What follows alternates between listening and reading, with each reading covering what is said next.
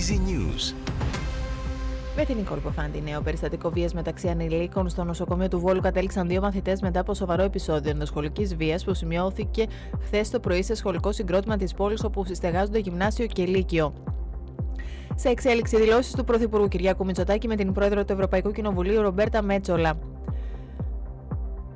Στην υπηρεσία καθαριότητας εργαζόταν με τηλεργασία ο 46χρονος από τους παλαιοχριστιανούς.